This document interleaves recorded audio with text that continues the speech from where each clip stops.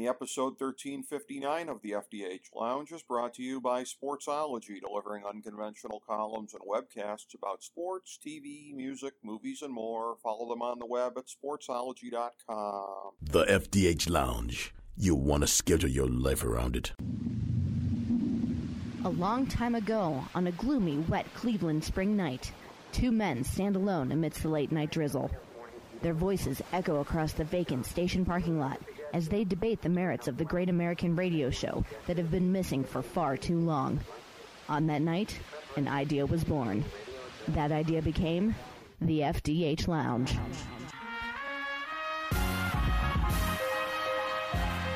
Welcome to the FDH Lounge. Hello, everyone. Welcome to FDH Lounge Mini episode 1359. This is FDH Managing Partner Rick Morris here, and we have back on with us FDH Hoops Analyst / FDH Lounge Dignitary, my old friend Ben Chu, coming back on here to break down the 2021 NBA Finals. And this is now the seventh time that the finals have come and gone. This is going back to 2015, where Ben has, on this show, correctly forecast the NBA Finals.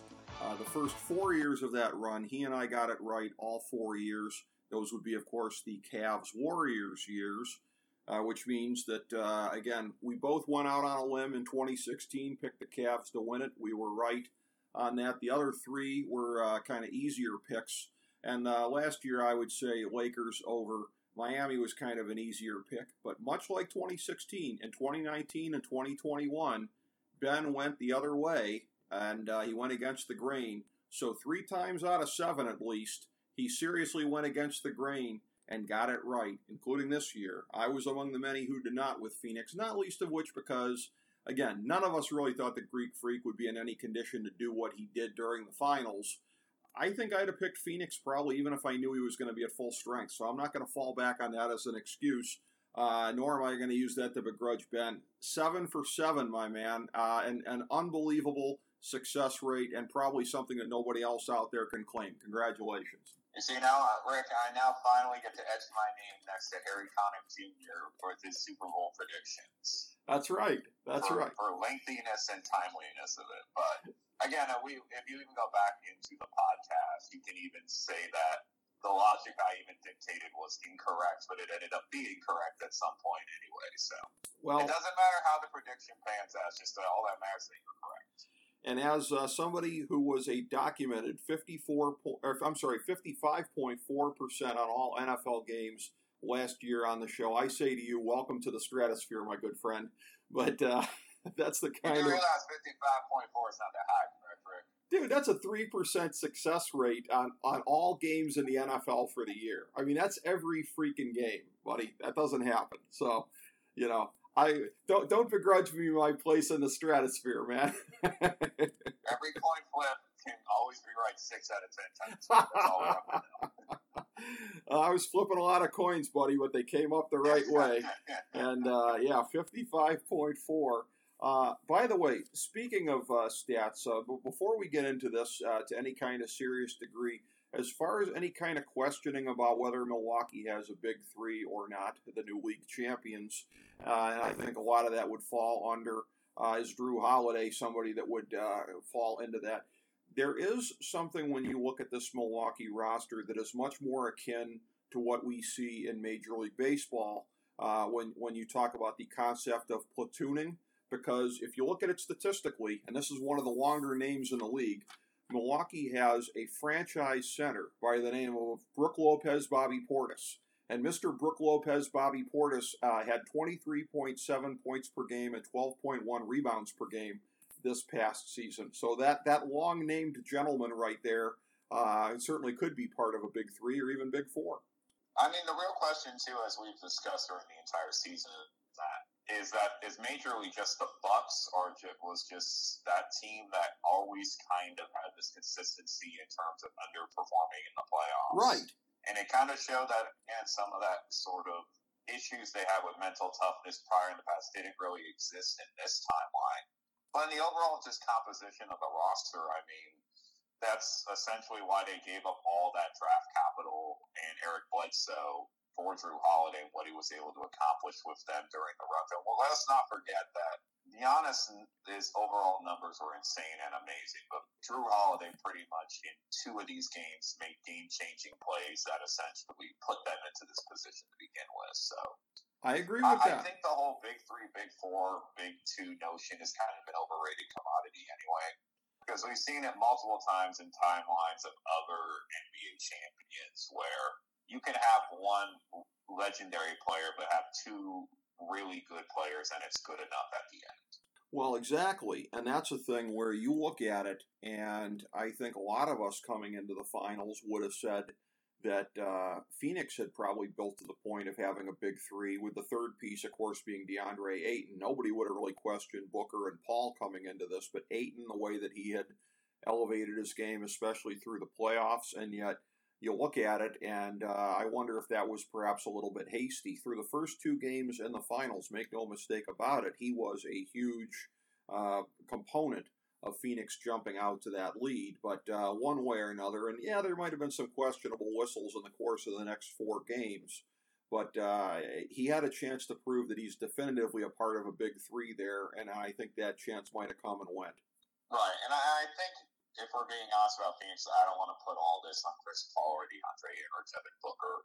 It just kind of felt like Phoenix had a very good opportunity in Game 4 of the series to go up 3 games to 1 and pretty much close the series out in Game 5, and they were unable to do that in that pivotal Game 4. And it just kind of felt like the way the series was going, and this was a comment that a close friend of mine here in Portland made to me while we were watching these games, that in Game 1 and Game 2, the margin of victory for Phoenix was sizable, but it didn't feel like in Game 1 or Game 2 that Phoenix really blew the doors off of Milwaukee. And we went back into the matches during the regular season. Both games were hotly contested and combined at a margin of 2 points in the point differential. So that's right.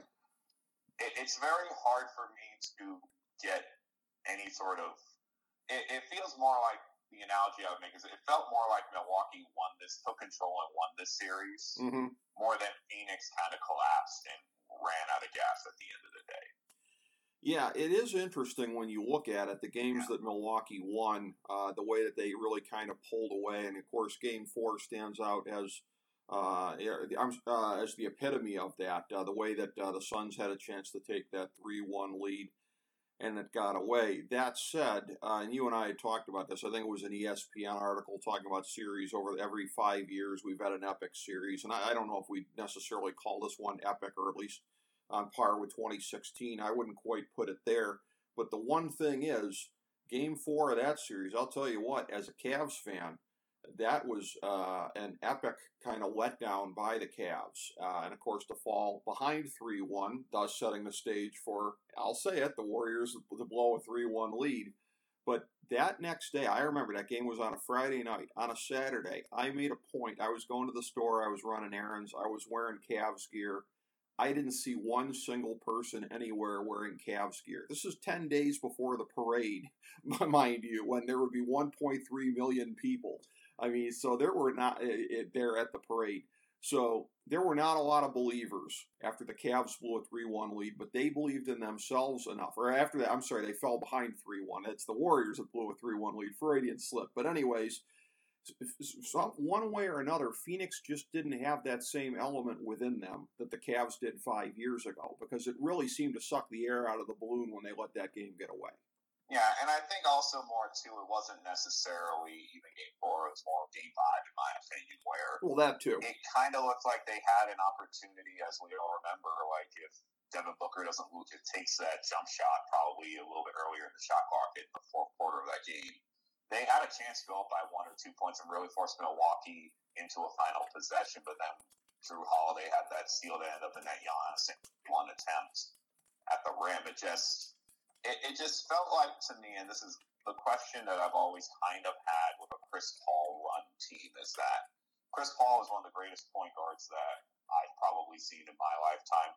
But for some reason, it just seems like when the playoff lights get bright, whether it's strategy by his opponents or other sort of coalescing factors turn into play against him, it just kind of feels like Chris Paul just cannot get to that next gear that I think a lot of guys can get to. And again, this is not a shot at Chris Paul, but this is just a general consensus that I kind of feel like that Chris Paul is a fantastic Hall of Fame caliber guard, but he just doesn't have that little extra sort of bit that kind of will end a series at the end of the day. Yeah, and I think that's probably true, sadly enough, and I think Devin Booker is still growing into being that kind of player, which kind of left them at a crossroads here. But yeah. I mean, one thing I will note too, Rick, is that I'm not saying that Chris Paul is a bad player or not a Hall of Fame player or anything along those lines. That's clear. It just feels like there are times when if Paul is forced to either be the number one option constantly or he's getting constantly double teamed, which the Bucks did constantly in the series in Milwaukee. It just felt like to me that Paul and the Phoenix Suns just didn't really have an answer for it at that point. Well, yeah, I mean, they counted on him to such a large degree that, yes, at any point in time when he wasn't going to be able to come through for one reason or another, that was going to be very, very injurious to their chances. And again, you and I, and this has been primarily off air, we've had some very epic debates over a period of time on the laws of probability and how things play into handicapping. I did text you early in Game 5 when everything was going Phoenix way, but I don't think they were even up 20 points. And I was like, I'd be nervous if I was Phoenix because you should be up more than this. And when the shots stop falling, are you leaving yourselves open? And to me, that's exactly what happened. They didn't have a big enough lead built up when they couldn't miss their shots. And then later on, when they couldn't hit water if they fell out of a boat, Milwaukee just kind of, raced into there, made it a game. And it was an epic finale, the way that it came down to there in the end. But I'm going to hold to my guns on that one there, that had Phoenix had a bigger lead once the laws of probability turned around and the shots stopped falling, I think they might have been able to hold them off. I mean, to be honest, Rick, I don't really even count Game 5 as a game they really choked away. Game 4, they had I believe, unless I'm mistaken, an 8-point lead with about 3 minutes to go in the game. True. And I would, if you're going to point to a game, in my opinion, Game 5, that was a coin flip scenario that happens. But if you're up 2 games to 1 and you have an 8-point lead with roughly 3 minutes to play, I think really great legendary championship teams know how to close that door and end the series. And it felt like that every time Phoenix would get close to ending it, Milwaukee would bounce back and play well. And you have to give the Bucks credit. Giannis was pretty much unstoppable for the final 4 games of the series. And a lot of the guys who have been much maligned during their careers, guys like Bobby Portis, Pat Connaughton, and Brook Lopez, pretty much did their job in these pressure situations that helped them essentially win the series. I mean, listen, if I was happening to be in Milwaukee these days and feeling contrarian, I'd sit there at a table with a sign that says, Pat Connaughton is Michael Petrus, prove me wrong. But that's just my take on it. I think just generally, too, the way that sort of, and again, we have to give credit to Mike Budenholzer and his staff for making some very intelligent adjustments through the final 4 games of the series, because there were a lot of people, and I've been out here in Portland, and there is a relatively high level of Phoenix contingency out here, and it looked like, judging from those first 2 games, that they were in control, and not that they were necessarily going to run away with the series, but they were going to be good enough at the end of the day to probably win it in 6 themselves. Yeah. I mean, it's got to be a blow. And as I've said to you, I just recently made friends with a Phoenix Suns fan, and that dude must be feeling it right now because he was saying Suns in 4 ahead of time, and I can understand that. I mean, coming into the series, with Giannis looking like he was going to be iffy at best, but the way that he came through, I mean, it seems very, very clear to me that, especially, I mean, that 50-point game. In the deciding game here, tying the most in a series-clinching finals game with Bob Pettit in 1958. The other games in the series, the third game with where he put up 40 and 10. I mean, this is going to go down as an all-time epic, performance. So when you talk about the legendary players, what they do on the big stage, the way that we look back on what Giannis did here. I think is going to compare to anything we talk about with Jordan and Kobe and LeBron and anybody in their finals here, the way that he just asserted himself to such an insane degree. I mean, I'm going to go out on a limb and I'll say this. I think it's the greatest performance in a series-clinching game in playoff history at this point. Very possibly. Yeah. I think that's what it is. I mean, to get 50 points in a game that you know that you need to win. Like, we've discussed this off air and during the last one. So it's like, I still thought that Milwaukee, even if they blew it in Game 6, would have had at least a point flip chance to win a Game 7 on the road. But in terms of coming up big when they needed to, and if you even just look down the line, Chris Middleton had a pretty average game, and pretty much Pat Connaughton in Game 6 couldn't hit anything. Milwaukee just kind of needed to lean on Giannis, and he played very well, and he was very aggressive. And that's the big key to Giannis at the end. If he can stay aggressive and get in the paint and get good quality shots and make his free throws, which was kind of the entire story leading into the playoffs, which he did with 17 out of 19, he pretty much dominated the game at the end of it. And it just felt like, even though Phoenix took a 5-point lead in the halftime, that Milwaukee still had the advantage. It just kind of felt like that's just how that game was going to play out. Well, and this is the thing, too. What's truly remarkable about him doing it right here, right now, at this stage of his evolution is we've been waiting this whole time because his career has basically coincided with, because what you look at it probably when Steve Kerr got to Golden State in 2014, and this incarnation of the modern NBA and floor spacing and threes and whatever. And I think we've always thought, oh my God, once this guy becomes a threat from behind the arc, he'll be the most dominant thing ever. He's not at that point. He's not a threat behind the arc that you really have to respect any kind of a degree, and he's still doing this with the game the way that it is right now. That's remarkable, because I wouldn't have forecast that he would attain this level by going against the grain, but here he is. Well, I mean, one point I do feel like we need to consider is that this is just sort of a experiential move almost, is that we saw this with Shaq in the early 2000s. He was pretty much damn near unstoppable when getting into the painted area, and that's what essentially Giannis has done because of his athleticism and his ability to get to the basket. It's really hard to find a guy who has his sort of length and ability to guard, because I'll even say this, is that looking at the great defenders in this league, there isn't a lot of them that could even match up with him. Like Kevin Durant's probably the closest, but I would say Giannis is a bit faster and a bit more rangier around the basket than even Durant is. So true. It's going to be very interesting to see how he moves forward. And one thing that we have to note too is this Milwaukee team is pretty much locked in for their contracts for the next couple of years. The Big Four essentially have their contracts extended for at least 2 to 3 more years. And the other big keys in this championship team, guys like Bobby Portis and Britt Forbes, who are essentially going to become free agents, will probably resign. So this team is going to definitely have another shot at a title in the Eastern Conference over the next 2 to 4 years. Because if we're being brutally honest, we still do not know how the Nets are going to pan out. We don't know if Philly's going to trade Ben Simmons, and we still have that big question mark if will Trae Young and the Hawks get there after overachieving this season.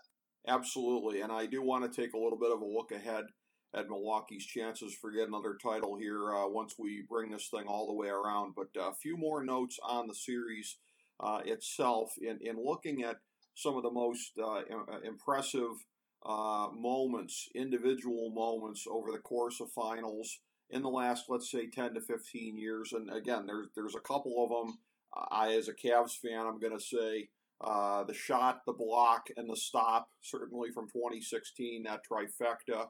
The big shot hit by Ray Allen in, 2013, I think. You go on and on and on. The play that was made by Drew Holiday and then lobbing it up to Giannis there at the end, I mean, that's got to go on that short list, right? If you're making a highlight reel of the greatest moments in NBA Finals history, that's the one from this series, and that's one of the ones from the last several years. Maybe the greatest one we've seen since 2016 of a moment in the finals that just makes you go, whoa, holy crap. Right, and I think the sort of the just level of that point to that is going to be not of that point, excuse me, but of that play is going to just be even remembered even more. That Drew Holiday technically didn't even need to throw that pass at that point. He could have dribbled it out and gotten fouled. Yes. But he knew what was going on. He knew the situation. And essentially, even though Giannis missed that free throw, they were able to keep possession and essentially force another possession out of it. So, and I think it was a very heady, very smart play from a very high-quality player who I feel like, let's be honest, I don't think adequately gets his due for what he's able to do on the floor. He probably, at this point, is the best perimeter defender in basketball. Probably. In terms of at the guard position. And he deserves a lot of credit for this victory because I'll be honest, if we want to retroactively push Eric Bledsoe in there, I'm not necessarily sure that the result would be the same. Well, again, I agree with you. In fact, I'll go further and say I don't think the result would have been the same because, again, I'm like a lot of people where I scratch my head looking at this because Milwaukee really underachieved the last two seasons in the playoffs. Last year going out in the first freaking round to Miami and then 2 years ago blowing the 2-0 lead against Toronto. Again, as you said before, and that was one of the things where I just felt like coming into this, they had a lot to prove as far as that goes. And you gave me the other side of the coin, which was that Phoenix was unproven at this level, which they ended up showing, I think, in the end. My thought was, yeah, but over the last 12 calendar months, they've been just about unstoppable. Going back to the bubble, you add Chris Paul to this team, a team that a lot of us didn't even pick as a playoff team, ends up being the number 2 seed in the West. They were just on an incredible run that went all the way up to Game 3 in Milwaukee. And then even that was a thing where Milwaukee's back was to the wall. I don't think any of us thought this was going to be a short series if Giannis was in there and playing well. I think a lot of us thought it could have been a short series if he wasn't himself, essentially, or wasn't even playing. But you expect Milwaukee to win Game 3.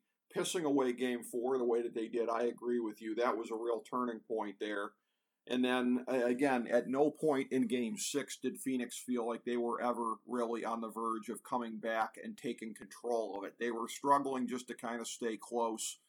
And then basically just kind of ran out of time at the end there because they weren't able to make any kind of a run. And this is something that is going to shape a lot of legacies coming out of this here. Giannis definitely, taking that step into the stratosphere of not just, he already was there for present-day NBA stars, but now this is all time. He etches his name all time as a superstar by doing this. Chris Paul, unfortunately, coming up short. That just reinforces a narrative about him. He's become the first player in NBA playoff history to lose 4 series where his team was up 2-0. You can't put all of that on him, but some of that's going to reflect on him, unfortunately. Coach Bud, that's a guy that, again, even when things are going well, maybe it's his demeanor where he just always looks confused. But, he definitely takes a step up here historically as far as how he's gone. So the outcome of this series and the way that it went, really, again, some of these folks are going to have a chance to redeem themselves in the history books, and maybe Chris Paul get another look at it. But some players took a big step forward in a way where you can never take it away from them, and some other ones like Chris Paul and some of the other figures in this thing still have something to prove. Right, and for especially with Phoenix, outside of Chris Paul, they still have a very healthy championship window. People tend to forget Devin Booker's under 26. They do. Dean is under 24. Yes. And Mikal Bridges, another guy who played well in the series for Phoenix, he's also under 25.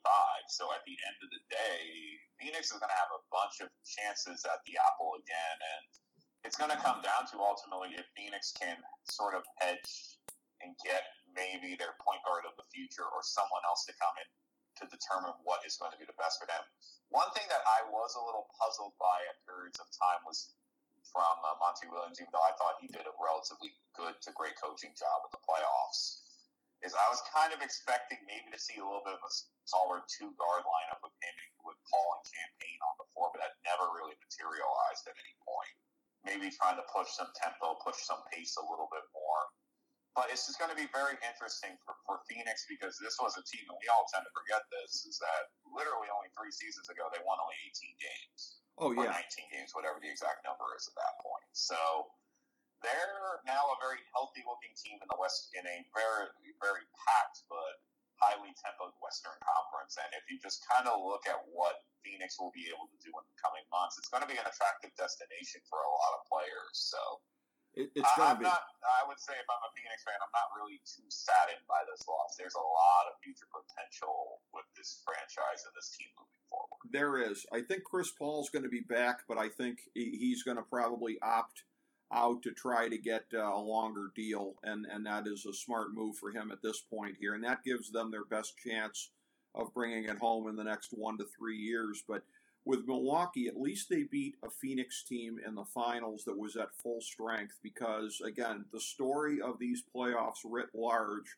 was all of the teams that woulda, coulda, shoulda been ultimate title contenders that were derailed by key injuries. Both LA teams, Brooklyn, those were the three strong favorites I thought coming into this thing. And again, they'll all be back next year. So for Milwaukee, I'm not going to say that there's any kind of an asterisk on this. I'm not going to go there. But it's going to be a thing where I think, to me, they're still going to have to prove something the next couple of years by going through some of these really star-laden teams to get there. Because let's face it, if Kevin Durant was paying better attention to where his foot was on the three-point line, Brooklyn might have closed them out anyways, even without Kyrie Irving. So it's a situation where the next couple of years, and I think it's going to be very, very exciting, because you have teams like Atlanta and Phoenix that are really on the brink, and you go beyond that, Denver, Dallas, but you've still got, again, Lakers, Clippers, Nets. Like the next 2 to 3 years, Ben, I think it could be one of the most exciting periods in NBA history, because you could have 10 legitimate title contenders, and we're just not used to seeing that. Right, and I think that's going to be very interesting to see overall. But at the end of the day, I mean, for Milwaukee, the important part is just to claim a championship, because we always make these analysis points, Rick, about, what was the field in front of them, blah, blah, blah. But most of the time, if I'm being brutally honest, no one ever really cares about the road to the finals at that point. Sure. You don't usually grade on a curve in these sort of scenarios. Right. But for Milwaukee to get this team to very similar to what the LeBron era Cavs were, which was essentially one title, to another upper echelon type legendary team, they're going to need to at least go out their success. And it's going to be interesting to see where they kind of look forward to, because we have to remember too is that normally what I would say is that they would be building mainly for free agency in the draft, but they don't have a lot of picks remaining at this current time, and they're going to have to possibly pony up more money to keep free agents in Milwaukee. So it's going to be very interesting to see what their sort of landscape is moving forward. But they have a really big golden opportunity, because I don't really think there's any team outside of maybe the Nets that are going to be that big of a problem for the Bucks moving forward. Well, that, at least in the next year or so, I think that'll be the case. Yeah. Now, one of the big questions is, to me, Atlanta, because the thing that separates, in my mind, Atlanta and Phoenix is that Phoenix got Chris Paul, and again, not that Atlanta needed him because they had Trae Young, but that veteran piece, that star veteran piece. I think if you were to take an externality like that, put it in Atlanta, they become part of that conversation immediately. But it seems like they're one player of that magnitude away, because at the end of the day, they just looked like the young team that they are at the end of the East Finals against Milwaukee.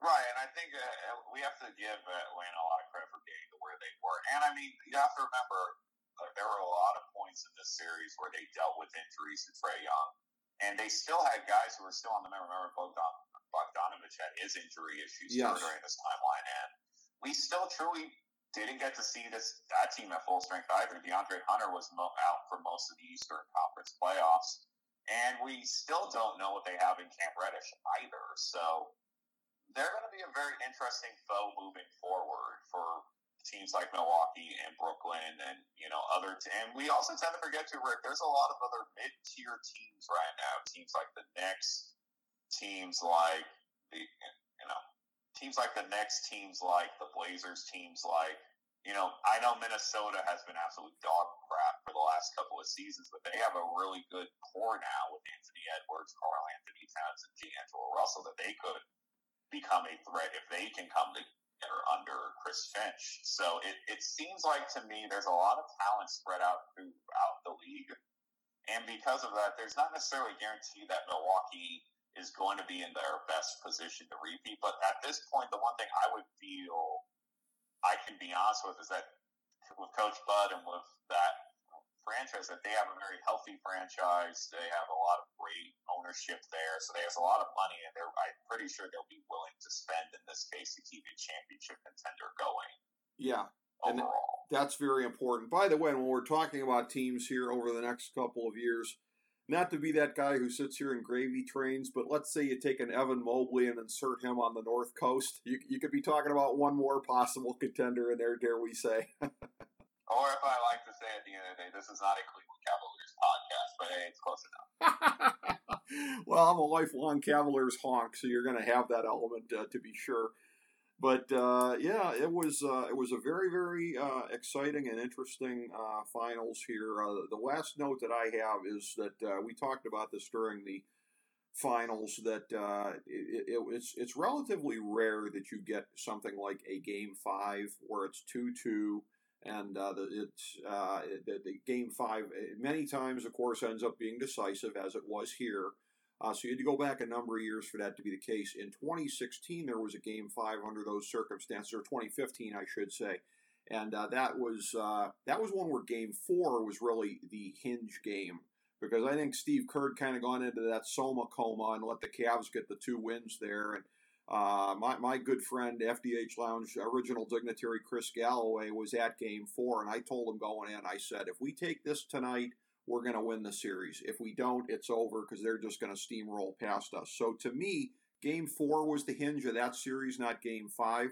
But generally, Game 5, when it's 2-2, is a big hinge game. I think it happened in 2013, and I think it happened in 2011 as well. So there hadn't been as much of that in recent years, and we did get to see that in this series, of where, there is a super decisive game within the series that is not the deciding game itself. Right, and I think too is that in recent history too, we'll know, Rick, is that just with teams coming back from a 2-0 deficit in the finals, only 3 teams in the history of the league has even done that, if we include the Bucks, is that it's really hard for a team to blow a 2-0 lead in the finals only with this current formatting of 2-2, 1-1-1. Right. Because you're guaranteed that extra Game 7 at home. And the reason why I kind of felt like that, one of the reasons why I felt I was more a little bit sold on Milwaukee winning this series is that I felt there was a higher probability that the Suns could have a letdown in Game 1, 2, or 5, just because of just the amount of energy that they put forth in the Clippers series more than what the Bucks had to do to dispatch the Atlanta Hawks. Right. Yeah, I mean, that's a good point. The road to the finals is always one that is very indicative that you have to look at. And again, it's the end of a long road for both of these teams, and it ends up being a triumphant one for Milwaukee. So congratulations to the Milwaukee Bucks. And for Phoenix, again, it's a tough break, but very close, and there's no reason that they can't be back here next year, albeit the road is going to be, as we say, a lot tougher if the top teams in the West are healthier at this time of year next year. So we shall see. But Ben Chu, my good friend, always a pleasure breaking this down. Congratulations yet again. 7 for 7 in making your finals predictions on this show. You've called your shot every time successfully. You see, now I just feel like there's a jinx, and I'm not going to get to go 8 for 8 now. You see, this is the problem now. I'm now concerned, but it's been a good run so far. We'll see if we can make it 8 of 8 next season. We shall see. I have confidence in you, my friend. I was there on a couple of them. I'm as we sit here, I'm 5-2 over that span, which is still pretty good. But like I said, I only went against the grain once. You went against the grain 3 times, and that's the reason that you were able to make it happen. So congratulations to you, Ben Chu. Thank you for being here for us for another great conversation, and thank you, everybody, for checking out FDH Lounge Mini Episode 1359.